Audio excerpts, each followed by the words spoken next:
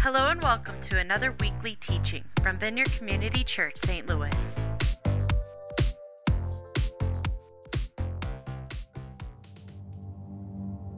He is risen. Three small words that brought the collective pace of humanity to an absolute standstill. He is risen. Three words that shattered prisons. Words that shook the earth's foundations. Words that transformed a sense of utter despair into cries of pure joy and ecstasy. Echoes of history's greatest triumph that still shape our reality. Even today, we're assaulted by constant distraction, countless sources waging war for our attention, yet three words pierce the noise. In our hunger for validation, our desperate pleas for love and attention, three words calm our anxiety. In a universe spinning at breakneck speed, its inhabitants locked in an existential crisis, three words proclaim the purpose of our existence. He is risen.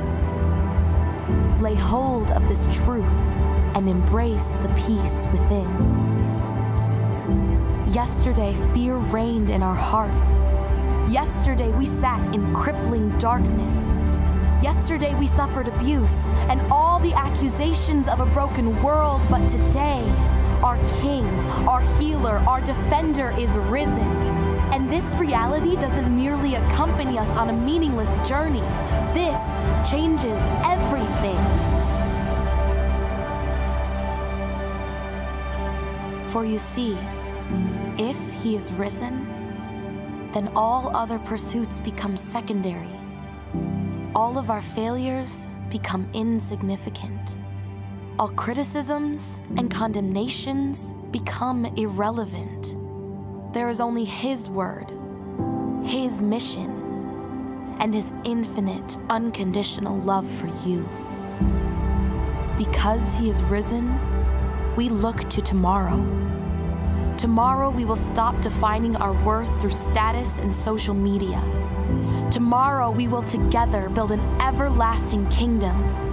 Tomorrow and every day after, we will dance in the radiance of a redeeming Savior who crushed death and set us free.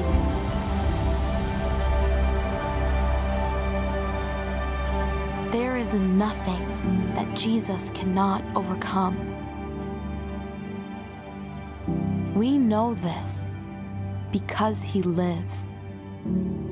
We know this because he is risen.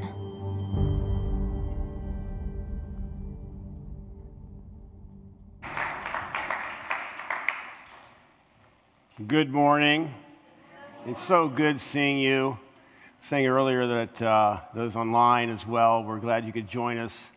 Hey, I thought this early this morning is that I'm glad we're in a climate that it's not snowing. You know, there's some people in Easter it's snowing, right? I'm thinking that's hard, but you know, it lines up like the spring, the renewal of life, all those things, and it's also a beautiful day. So every good and perfect gift comes from God. He is risen. It's so good. Kids, we're glad you're here. And I have the answers here, but you can't see them because I'm moving it too fast. There'll be a sheet you can go on here. And like I said earlier, Jill, if it'll help you follow along. And it's in your packet. And if you hadn't got one packet, just run outside. We'll grab you one. And Jill is giving Xboxes and iPads if you have one that's correct and send. Oh, that's not true. Okay, so. Oh, wait a minute. Oh, that's not right. It's Jill Jill said, I will give you this. You did a great job. Thanks for following along. Okay, that's your reward. But do hang on there and follow along. We're so glad everybody could be here. You know, Americans, I don't know if you know that they love to celebrate. We celebrate holidays, we don't even know what's going on, right? You have a friend from out of the country say, what do you do this in your holidays? And you say, I'm not sure. Easter's a little bit like that. It's kind of hard to figure out what's going on with everything, but we love celebrating it. And so in Easter, we're going to, my clicker, I'm going to have you kind of follow along with it. There you go. Go back a bit. This happened last time too. It's Easter glitches. How about this? $24 billion, you know? We spent on Easter in 2023 is the best estimate, about $4 billion on clothes. See? No. And about $7 billion on food, about $3.8 billion on gifts. And then, of course, as you snuck around there and saw that before, $3.3 billion on candy. All right. So here are the guys, kids. This is your spiritual question for the day. We'll give you a couple of them here. First, kids only. What is the most popular Easter candy? What do you think? Tell me out. Jelly beans. What else? Chocolate bunnies. You said, oh, yeah. I think we all agree. I could sense that was right. Chocolate bunnies. And so chocolate bunnies are the spot of jelly beans. Isaac, you're going to, Levi, you're going to help me get through this. So here's the thing is, and here's the next question. You can click to one more on the slide. How do you eat a chocolate bunny? This is important. What? No, ears first. Really? Are you sure, though? All right, here we go. Is it correct? Go for it. What's next? The drum roll is going to be, oh, you're helping me out here? There you go. You're taking it, are you, actually, here's the thing. She's taking it away from me, I think, actually. What she's doing. So the next one, go ahead and write what it is. You see what and the answer is, Levi? Drum roll. Okay, there you go. Woo!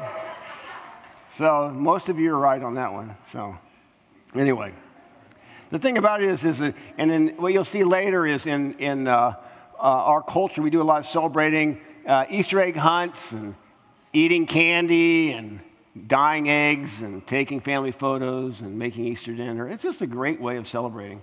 Thank you. And the Miss Emily McCall. So it's a great way of celebrating. The thing is, we do make the list here, though. And on the list, what we have is, I think I'm running it now, all right? I think I am. I don't know who's running it. Am I running it now? I don't think I am running it now. All right. So anyway, eventually we'll get through this. This is like high tech. You know, the whole band did all their stuff without any problem. I got one clicker. How does this work? I don't know. All right, so 43 plan on going to church, right? Now let's think about this. Don't get me wrong. I'm not throwing shade on a good egg hunt, and I like good chocolate ears as long as the bunny's chocolate. And I like family photos. I love to celebrate with a good meal. I hope many of you are doing that. But we're here because, and think about this. Right now in the United States, even with the people who thought they were going to come didn't come, there are probably over 130 million people gathering to say he is risen, to declare that, to worship a living Jesus. There are billions of people right now, some earlier than us and later than us, all cultures, all language, all customs, there are worshiping Jesus. Billions. And, just this morning, I flipped through Facebook because on a live feed there was Kiev Vineyard in Ukraine watching the Vineyard live early this morning. Everywhere, it's happening. And we're a part of this. If you think about the very first Easter, here we are 1990 years ago at the same time on a Sunday, which caused us to always begin worshiping on Sunday. Disciples came together and they're just freaking out. And they're saying, he's risen.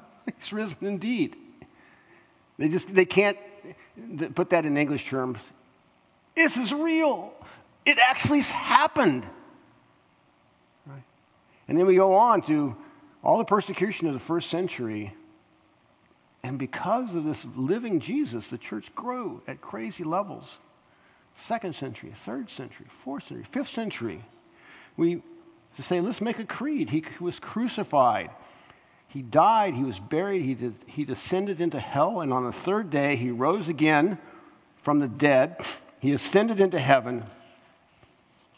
So we've lived, and the Apostles' Creed still hands today. We're at 21st century, April 9th, and we're able to say, Jesus is alive, and he's risen from the dead. So today, we're going to talk about the joy of the resurrection.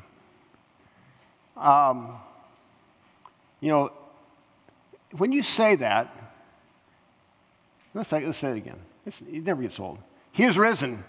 He is risen indeed. Let's do it again. He is risen. He is risen indeed. And what you can understand when you say those things, you're declaring something that's true.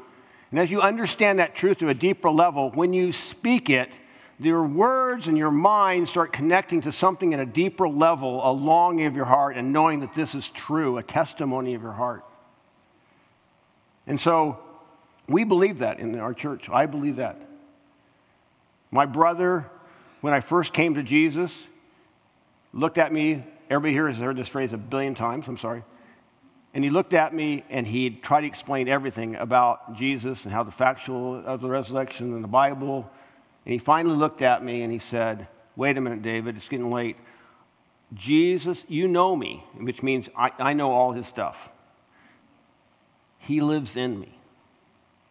He can live in you. And I just knew, right? So today, we actually believe that. N.T. Wright puts it this way. He says, after looking at all the evidence, he says this: "That is why, as a historian, I cannot explain the rise of the early Christianity unless Jesus rose again, leaving an empty tomb behind him." Now, for most of you, when we state that statement, you can say it from your heart, "I do believe that," right? Some of you, if you're honest, you may not even say it because, I don't believe that, right? I don't really think of the resurrection as something that actually happened. And, or you believe it, but it's not something that has seemed to have affected your life, but you kind of, you ascend to that belief. And that's completely great to be honest with wherever you're at. But I decided I'm going to take the next 3 hours to give you the evidence of the resurrection. Would you mind just staying here? No, I would not be the person to do that. But we did thought that would be a good thing because that's important if you're at that spot to be able to process. And so at vcclife.org, you'll see the slide. It will talk to you about this place that my clicker is not working. But there you go. All right. It may be working or it may not be working. We may be simultaneously hitting at the same time. I'm not sure. But we give you an article so you can just quickly read an article. But there's also 4 different books that are, some are a little too heavy to read, but you can look it over. But these are from people a lot smarter than me, different scholars, and looking at just the true facts that the resurrection is actually a part of history and a part of a fact. And it's a resurrection where Jesus actually came and interacted and ate and they touched him. And so, no matter where you're at, though, when you say, "He is risen," and you just feel it down in your heart, right? You're like, I don't know, maybe. Or anywhere in between. It's like the reality of it is belief is this interesting thing. When we believe something, I've said a lot of things I've believed, right? Like when I first came to Christ, I realized what he did allowed me to be forgiven of my sins. But guess what? As time went on, I really believed that. To deeper and deeper levels of my core, right? And the resurrection is the same way, where we can say we believe it. But we want today for everybody here to go to a different level of understanding this is true.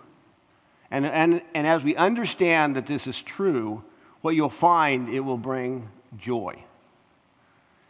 There's this thing about joy that just comes in this place of the resurrection. And I don't know how to describe. Joy is an interesting word. Because in joy, next slide, it's places it talks about this place of, you have joy in all kinds of things. Like, you can enjoy eating good chocolate, right?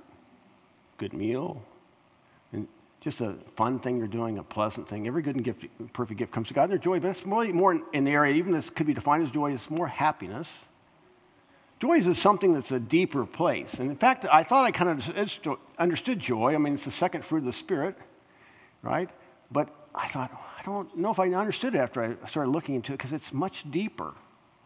And I think there's things that we have in life that help us capture like what is really happening in the bigger truth of things.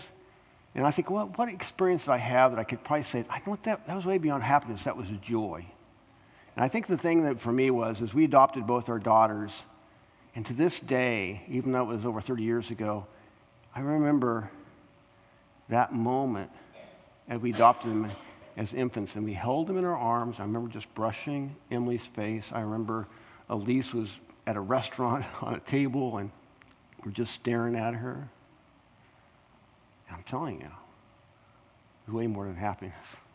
It was kind of tied to something I knew was from God, and it allowed me, it felt right. It felt what I longed for. It also put me on this place of thinking of the future of all this would mean, right? There's this place of joy that goes down to this deeper place within us. And so, as we look at that, as we start understanding that when we believe in the resurrection, the degree we believe brings a degree of joy. And joy is actually not from, it's just not natural.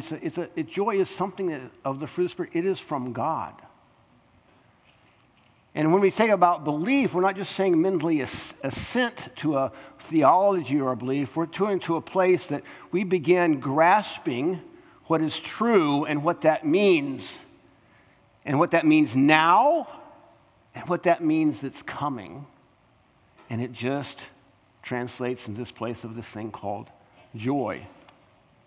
And my prayer here is that everybody here, as we listen, that God will just give you a more belief in Jesus, whether it be your first time of believing in him or you've believed him for years and now you're understanding, you're letting that go to a deeper place and understanding that Jesus actually rose from the dead. Now, Paul writes to the Corinthians, and in 15, he's basically helping them because the Corinthians are getting off track. And they begin, is there really a resurrection after this life for us? And aren't sure. And so he's talking about the whole thing of resurrection and trying to help them understand what was true. Now, they're Christians, but they needed to be reminded of what was true. And in chapter 15, it's a long chapter, so I'm going to give you little highlights of it. But he starts out this place where starting in verse 14, says, "And if Christ had not been raised, then all our preaching is useless, and our faith is useless. And we apostles would have been lying about God. For we have said that God raised Christ from the grave, but that's not true to be, it can't be, if that cannot be true, then there's no resurrection of the dead. And if there is no resurrection of the dead, then Christ has not been raised." Listen to this. "And if Christ has not been raised, then your faith is useless, and you are still guilty of your sins. In that case, all who have died believing in Christ are lost. And if our hope in Christ is only for this life, we are more to be pitied than anyone in the world." Tim Keller, in a sermon, he said this. I have a lot of respect for Tim Keller and how he puts things. He says, "If Jesus rose from the dead, then we have to accept all that he said. If he did not rise from the dead, then why worry about anything and any of what he said? The issue on which everything hangs is not whether or not you like this teaching, but whether or not he rose from the dead." Now, then a little bit later in chapter 15, he talks in this place of kind of understanding that I think I missed a section there, didn't I? Sorry about that. Anyway, I'll go back to that later. And then he goes on to a spot where he starts speaking of this place of, but that's not true. Christ did raise Jesus from the dead. And then he says this. He says, but let me reveal to you a wonderful secret. That's a good way of starting anything. I'm listening up. We will not all die, but we will be transformed. Then, when our dying bodies have been transformed into bodies that will never die, this scripture will be fulfilled. And he quotes out of Isaiah, death is swallowed up in victory. O death, where is your victory? O death, where is your sting? For sin is a sting that results in death, and the law gives sin its power. But thank God, he gives us victory over sin and death through our Lord Jesus Christ. That verse that he's speaking out of is Isaiah. It continues on and says, he will swallow up death forever. The sovereign Lord will wipe away all tears. What's coming is that. And so, as we think about this thing of joy, this place of joy, it actually has this, it's an interesting word. Tim Mackey, I think, actually gives a good explanation of what joy is. And biblical joy is more than a happy feeling. It's a lasting emotion that comes from the choice to trust God, that trust God will fulfill his promises. You know, joy is kind of everywhere you look. I mean, in Scripture. There's this place that, I mean, let's get honest. Could you not use some of this deeper joy in your life right now? In the world that is not filled with joy right now.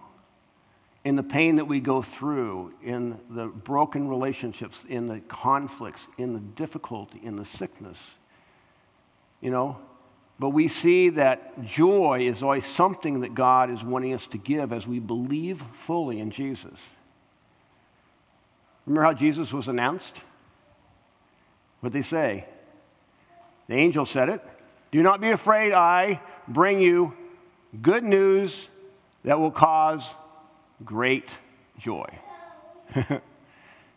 And then we think, well, how does joy work now? It's this whole thing of this place of joy that we experience it presently, but our joy is coming from this place that we're longing to go towards the future.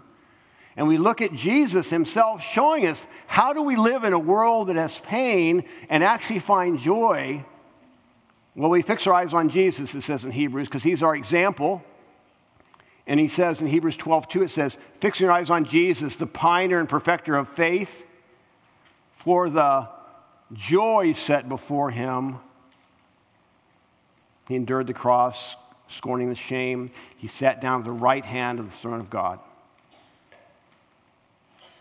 Joy is not based on circumstances. It's based on understanding the promises of God and knowing that at a deep level that he'll be faithful to that.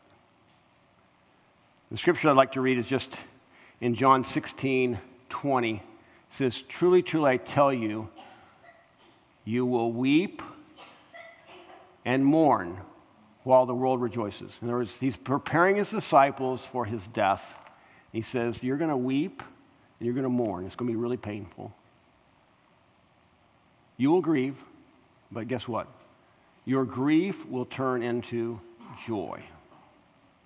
And that's what we see happening. You know, for me, one of the most beautiful verses that speak about joy is in Luke.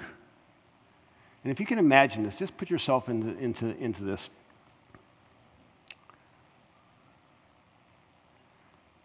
Just imagine yourself in a place where you're one of the disciples and you've been grieving and you've been really thrown off and you lost hope and you feel overwhelmed with the pain and the evil of the world and Jesus is dead.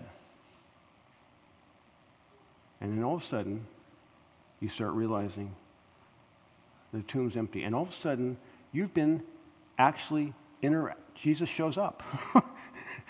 And you're trying to take this in.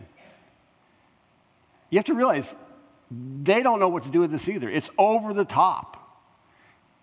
And so imagine them gathering around Jesus, and they're hanging out, and they're touching him, and they're eating food with him, and they're trying to understand what in the world's going on, and they say, still they stood there in disbelief,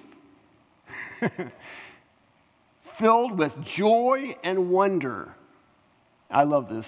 Then Jesus asked them something. Then Jesus asked them, do you have anything here to eat? This is like, I'm sure did he say that? This is a moment where he's alive, and they gave him a piece of broiled fish, and he ate it as they watched. They were grasping this amazing thing that took place. He has risen. He's overcome.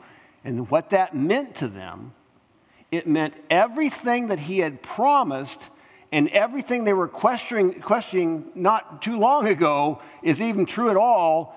All those things are actually true. And they started taking that in. And what you see in the New Testament is from that point on, you see a whole different thing happening among every follower of Jesus.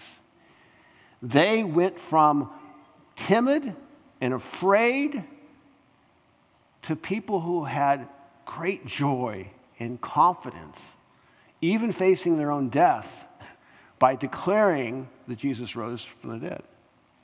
And we see God's Spirit and power come in ways we've never seen before. And they were in relationship because they realized my relationship with Jesus has just gotten started.